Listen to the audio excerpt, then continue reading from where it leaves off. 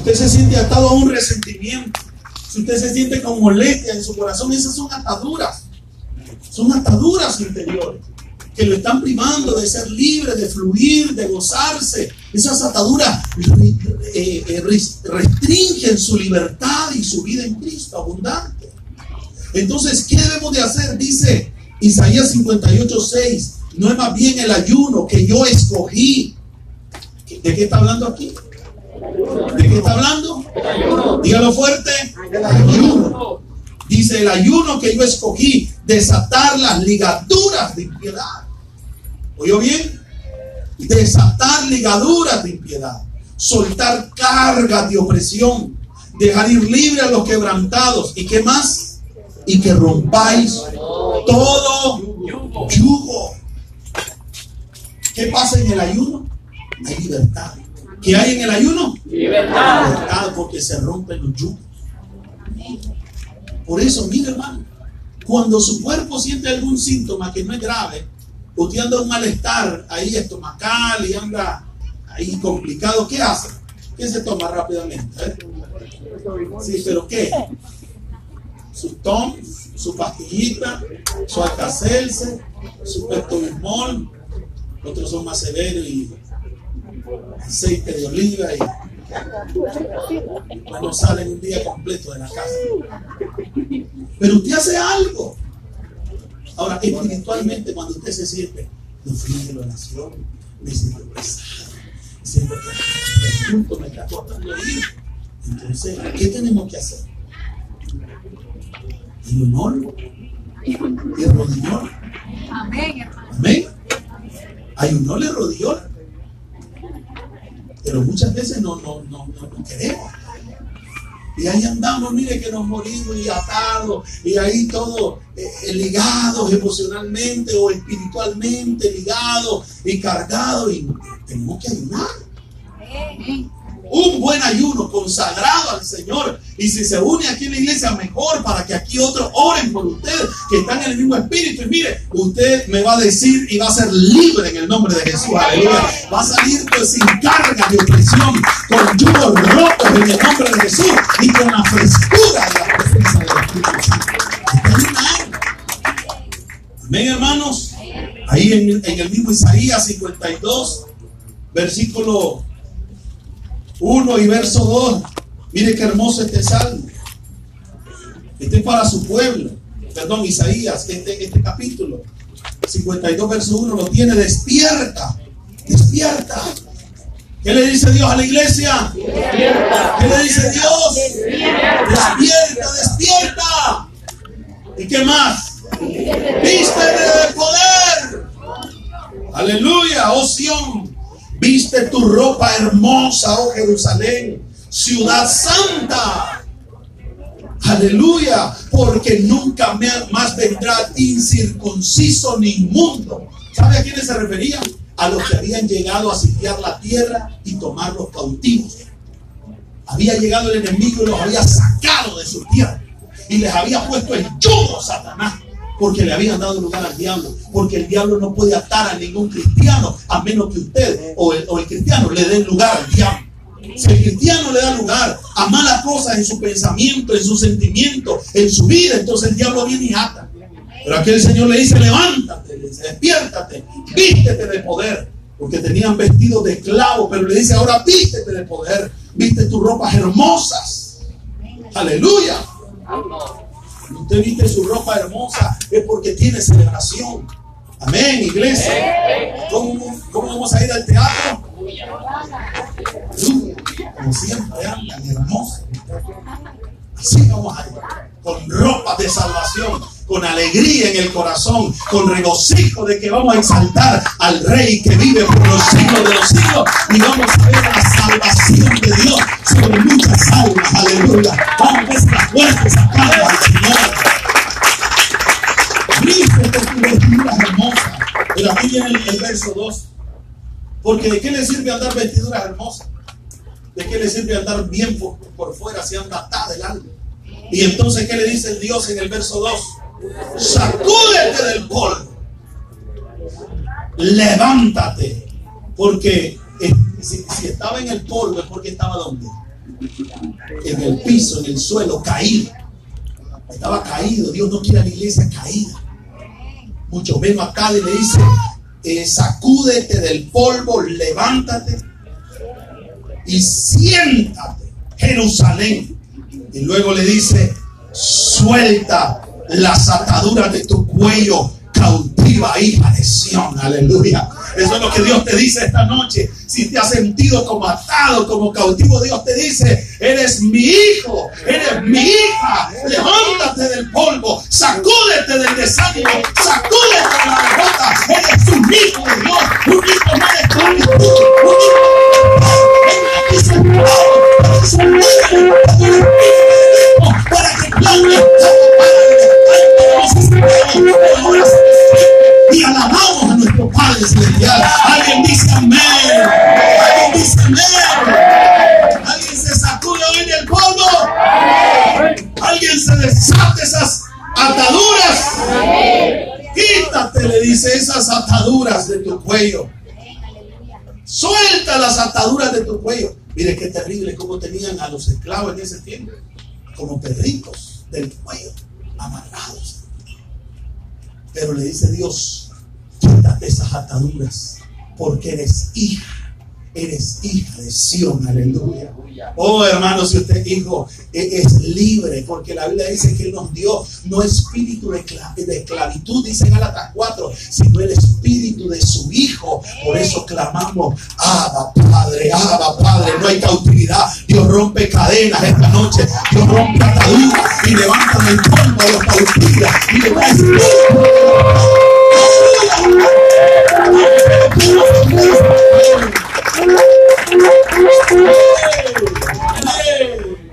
Las cuerdas, en segundo lugar, nos hablan de unidad. Cuando pensamos en cuerda, pensamos en una serie de hilos unidos para formar una cuerda. Entonces la cuerda nos habla de un enlace, de una unión. Y hay 3 niveles de unión que habla la Biblia que son relevantes. El primero es la unión matrimonial, la unión conyugal. De esto habló el predicador en el libro de Eclesiastés, capítulo 4, verso 12, cuando dijo, si alguno prevalece contra uno, 2 lo resistirán, y cordón de 3 dobleces no se rompe pronto. Cordón de 3 dobleces habla de la unidad. En la unidad hay fuerza. ¿Cuántos dicen amén? Amén. Entonces, este cordón de 3 dobleces, la primera unión que habla Dios es la del matrimonio. Debemos de estar unidos en nuestra relación. Dios no lo quiere peleando con su esposo. Se fueron los amén. Pelee con el diablo mejor. No es contra su esposa la guerra. Él le dura al enemigo. Amén. Diga, ya en esta casa no se va a pelear en el nombre de Jesús. En esta casa va a ser casa de Dios y puerta del cielo. Vamos a amarnos, vamos a estar unidos y vamos a salir adelante con la ayuda del Señor. Dios no te unió a esa mujer que te ha dado para que esté en conflicto, te unió para que sean uno y salgan adelante en la unidad. En la unidad somos más fuertes. Porque si uno se cae, el otro lo levanta. Esposa, si estás viendo a tu esposo languidecer, levántale las manos, levántale los brazos y dígale, amor, vamos a salir adelante. Voy a orar por usted, porque usted es un guerrero o usted es una guerrera y el diablo no nos va a destruir. Juntos en Dios hacemos la mayoría. No somos 2, somos 3. Dios, yo y usted, aleluya, unidos en el poder de Dios. Oh, de palmas al Señor. Aleluya. Que Dios fortalezca nuestros matrimonios. Que Dios fortalezca nuestros lazos de relaciones conyugales. Porque uno de los regalos más hermosos que Dios nos da es el matrimonio. Dios dijo, no es bueno que el hombre esté solo. Algunos dicen, no, que es mejor que estuviera solo, si bien me lo dijo mi madre. No olvides. Contiene a su esposa, a su esposo. Hágase uno cada día más con él. Estamos contentos porque vamos a celebrar varios matrimonios.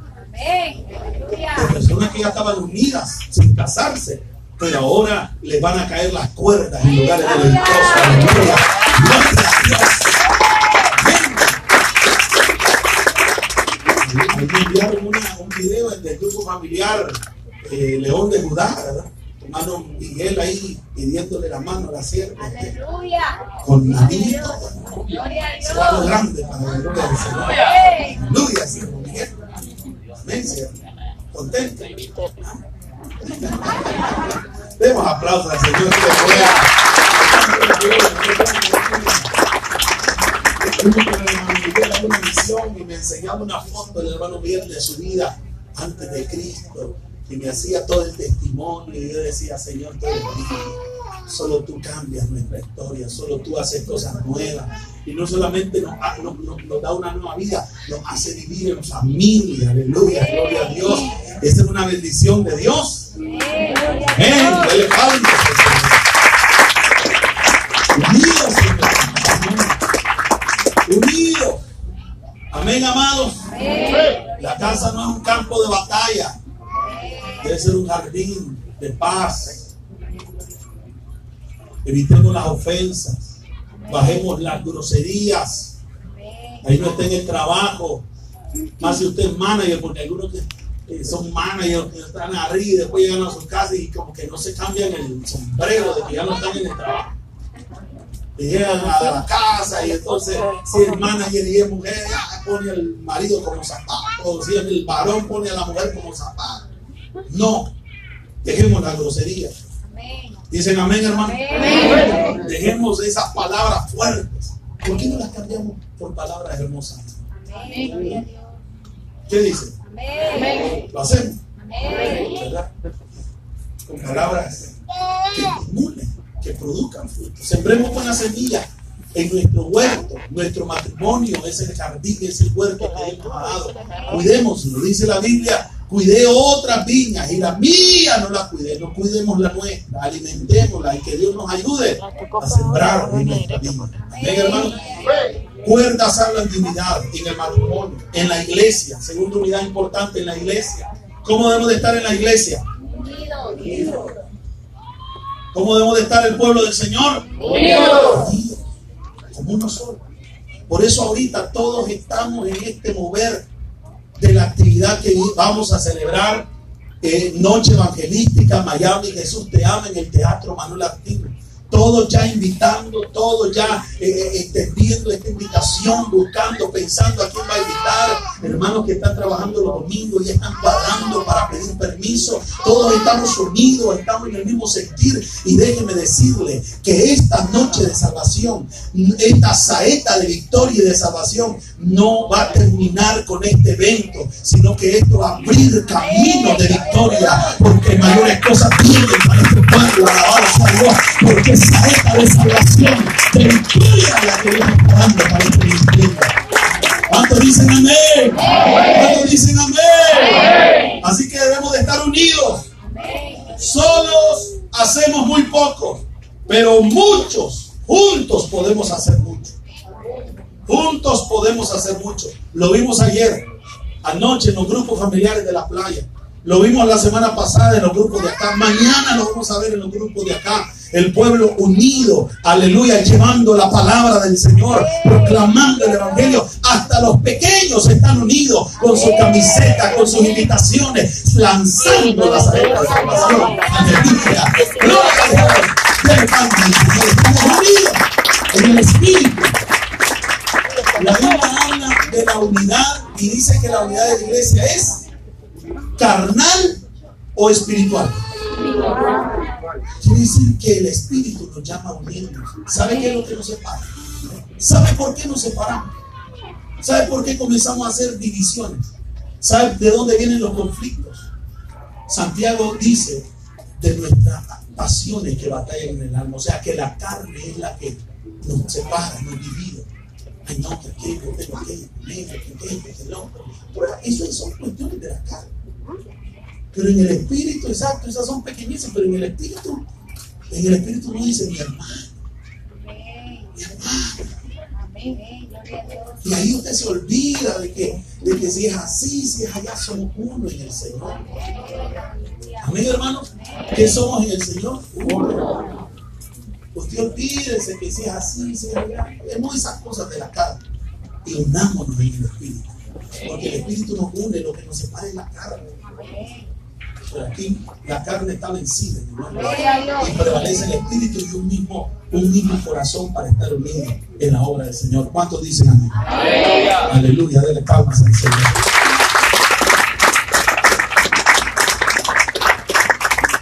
Y sobre todo, hermanos, la unidad con Dios. Estar unidos a Dios y no separarnos nunca de Él. Por eso Jesús habló, dice, llevar sobre nosotros mi yugo y aprended de mí que soy manso y humilde de corazón y hallaréis descanso para vuestra alma.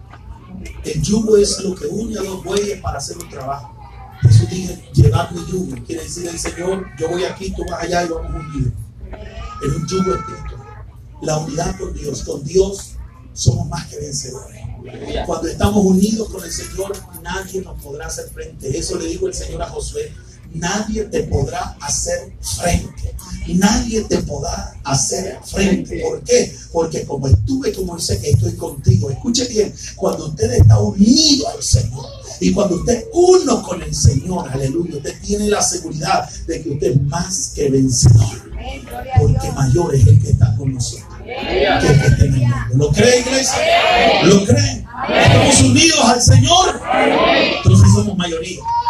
Somos mayoría cuando Dios está con nosotros y nosotros estamos con el Señor. Pero quiero señalar lo último para finalizar este mensaje. Las cuerdas servían como un instrumento para medir los territorios. Ponga atención, qué interesante. Servían para medir los territorios.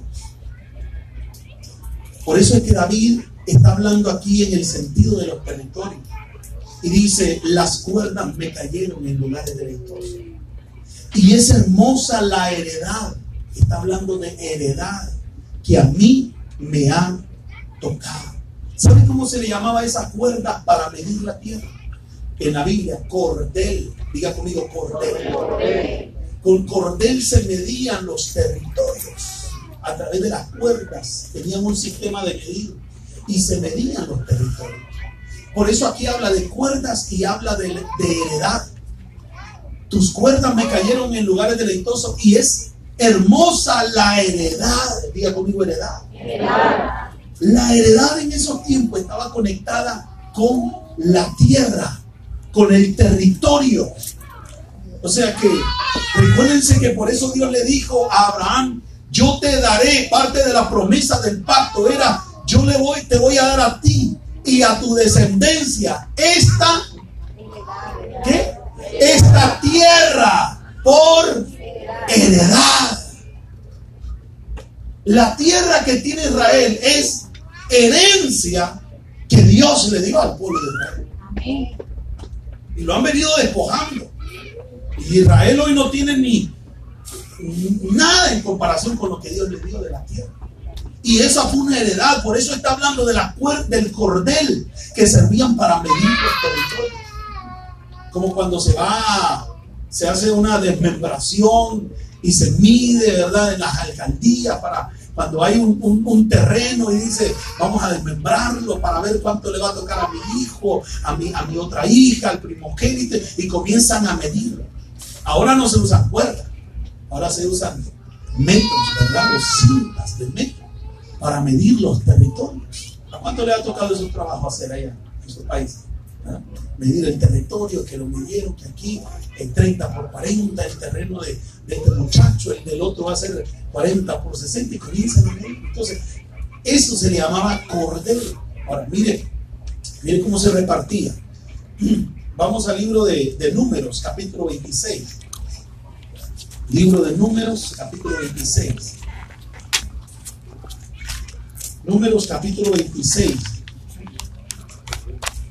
Verso 52.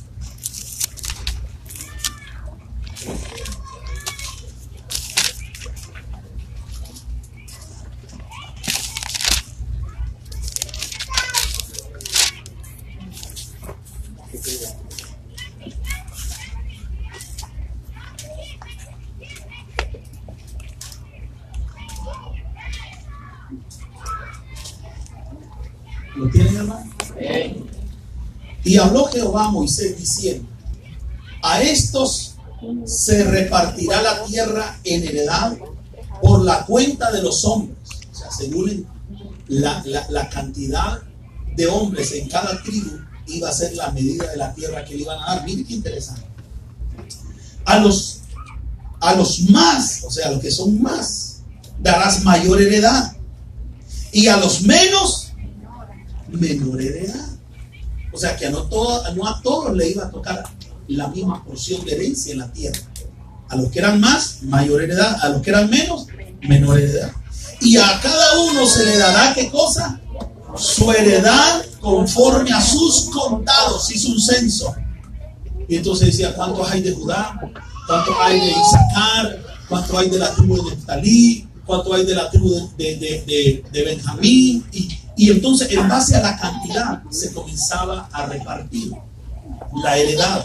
Pero dice el verso 55: pero la tierra será repartida por suerte y por los nombres de las tribus de sus padres heredarán.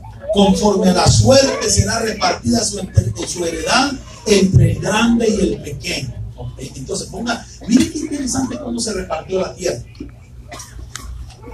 Dice que primero se tomó en cuenta, se hizo un censo. Entonces se dio la población, la cantidad de hombres de cada tribu. A las más grandes se le dio la parte más grande, se le iba a dar más. Pero a la hora de ver la sección que se iba a tomar o el área donde iba a estar, no era algo que ellos iban a elegir, sino que se iba a repartir por suerte. Ahora, no es que la Biblia nos lleva a creer en eso de la suerte, sino que lo que se refiere que se hacía a través de un sorteo, ¿verdad? Se hacía de tal manera que nadie arbitrariamente podía decir: yo escojo esto. Imagínese usted, hermano, mire, se imagina, cuando se reparte siempre hay conflicto, ¿sí o no? Entre los hombres. Se imagina yo la tierra, todo el mundo cuál iba a querer, la mejor parte. Si mire cuando dejan herencia a los padres, ¿cómo se pelean los hijos? No, que aquí aparte. Y mire, se mueren los viejitos y los que dejan es tremendo pleito. Peleándose y matándose porque me quitaste 10 varas. No, que yo te la di las 25 varas. Oh, me la quise. ¿Se imagina que Dios no regula la distribución de la tierra? ¿Qué se hubiera armado entre los israelitas? Que eran tremendos. Se matan entre ellos por la tierra. Pero el Señor cuidó. Miren qué hermoso e inteligente Dios. Dios dice: voy a establecer un sistema. Cuenten a la gente, los que tengan más le vamos a dar más. Pero a la hora del territorio, de seleccionar dónde estará ubicado el territorio de cada uno, lo vamos a hacer a través de un sorteo. Pero y entonces después venían y comenzaban a medir con las cuerdas. Ahora, ponga atención. Cuando David habla de las cuerdas, entonces está pensando en distribuir la herencia. Porque cuando se mide la tierra, es para ver qué porción le va a tocar, qué parte le iba a tocar. Entonces David está pensando en la porción que Dios le había dado en esta vida, en la porción y en la herencia, en la bendición de herencia espiritual y aún terrenal, la porción que le había tocado. Entonces David mira y David entiende esto. David visualiza que hay un poder soberano, que es el poder de Dios, que es el que se encarga de fijar los límites de las moradas, de la morada y la posesión de los hombres. ¿Sabe quién es el que determina cuánto le toca a cada uno en esta vida? Es el Padre. Amén. Hermano, aquí llegamos a tener lo que tenemos porque el Señor midió con su cuerpo y dijo: esta es tu porción, hijo. Esta es tu porción, hijo. Esto es lo que David está entendiendo. Y David dice: por eso tus cuerdas, cuando tiraste tus cuerdas, Señor, para medir la parte que me ibas a dar en esta vida, cuando tiraste tus cuerdas para ver qué es lo que me va a tocar a mí vivir en esta tierra, Señor, esas cuerdas para mí fueron deleitosas, porque la porción que tú me diste, Señor, me han sido como lugares deleitosos, Quiere decir, David estaba agradecido por la porción que Dios había predestinado desde antes de que él viniera para que fuera su porción. Y para David, su corazón estaba lleno porque él entendía que su mayor porción en esta tierra, más que la tierra, el territorio, era la misma presencia de Dios con él. Aleluya, gloria a Dios. Esa es la mejor herencia que podemos tener en esta vida. La presencia de Dios.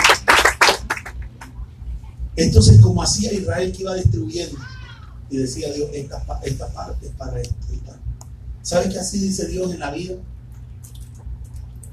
Cada uno viene con una parte que Dios le va a dar en esta tierra. Por eso dice la Biblia que no es de los fuertes la batalla, ni de los ligeros la carrera, sino que Dios a cada uno le da conforme lo establece. Lo hermoso es que regularmente el hombre es muy difícil que se conforme. Si le dijeron, mira, aquí te damos 10, ¿cuánto miden los terrenos regularmente, hermano? Allá en nuestro pueblo, ¿verdad? ¿Cuánto miden? Allá están mandando, ¿cuánto observa? 10 por 30, 10 por 30. Y uno dice, yo quiero 20 por 60. Regularmente el hombre no está contento. David aquí manifiesta que tiene un corazón agradecido y dice, estoy contento con la porción que Dios me dio. Los límites que Dios estableció para bendecir, para llenar mi vida, me causa satisfacción. Y yo le pregunto a usted, ¿está contento con la heredad que Dios le dio? ¿O está su vida angustiada, afligida? ¿Sabe que cuando uno tiene un corazón contento y agradecido, un corazón contento y agradecido, vive feliz con lo que Dios le da? Más la queja y el descontento traen amargura. Y el que está descontento y se queja continuamente nunca está feliz, por más grande que sea su heredad. Tenemos un carro y nos quejamos del carro, y hay otros que andan en una bicicleta. Tienen bicicleta, se quejan de la bicicleta, y algunos andan a pie. Algunos andan a pie y se quejan de los pies, y otros no tienen pies. Seamos agradecidos con la heredad que Dios nos da. Yo me siento agradecido con la heredad que Dios me da. Me siento feliz, le doy gracias a Dios, su misericordia es grande. Dios me ha dado más de lo que yo merezco. Como dijo Jacob, menor soy que toda la misericordia que Dios ha usado para conmigo. Y les digo, lo más hermoso que ha pasado en mi vida es cuando Cristo llegó a mi corazón, porque la mayor herencia es Cristo, y el mayor tesoro que el hombre puede tener es Cristo habitando en el corazón del hombre. Él lo llena todo, Él lo cambia todo, y las demás cosas vienen por añadidura. ¡Aleluya! ¡Aleluya! Es hermoso la verdad que le tocó.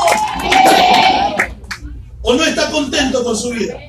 Miren, el contento siempre anda tan descontento que siempre se le da lugar hasta la envidia porque cela al otro. Dios determinó los límites para cada uno. Él pidió y dice, esto es para mi hijo, esto es para mi hijo, esto es para el otro, esto es para el otro. Amén. ¿Se recuerdan ustedes cuando el Señor contó la parábola de aquellos obreros, de los que ganaron el denario, de los jornaleros? Que dice que el amo de la hacienda fue a contratar obreros, salió a las 6 de la mañana, contrató a uno y le dijo, mira, vamos a hacer negocio, trabájame el día y te pago un jornal, el trato hecho. La mano y a trabajar, desde las 6 de la mañana hasta las 5 de la tarde. Allá a las 9 necesitó otro más, se fue a buscar otro más, ven y te voy a pagar lo que yo quiero. Allá a las 12 del mediodía, allá volvió a salir a las 3 de la tarde y la última salió a las 5. Perdón, a las 5, que le faltaba una hora para trabajar. Se trabajaba hasta las 6. Y entonces viene y ya viene el pago. El último grupo que contrató trabajó ¿cuánto? Una hora solamente. Y viene el Señor y le da el pago. Y comienza por el último. Y se saca el dinero el Señor y le da un denario. El denario era el salario de un día. Le da ahí sus $100. Cuando vio eso, el que trabajó desde las 6 se le abrieron los ojos. Y dijo, si a este trabajó 1 hora haciendo Yo me trabajé de 6 a 6, ¿cuántas horas? 12, $600. Cuando viene al que contrató desde las 6 por el denario, le da su denario y se queda como... Y lo ve el Señor que se pone enojado y le dice: ¿por qué te enojas? Yo convine contigo en darte un denario. No te estoy robando ni te estoy faltando. El trato lo estoy cumpliendo. ¿En qué quedé contigo? En un denario. Sí, un denario. ¿Qué te estoy dando? Un denario. Ah, pero es que le diste al otro. ¿Qué si yo quiero ser bueno y quiero darle al otro igual que a mí? No puedo hacer con lo mío lo que yo quiero.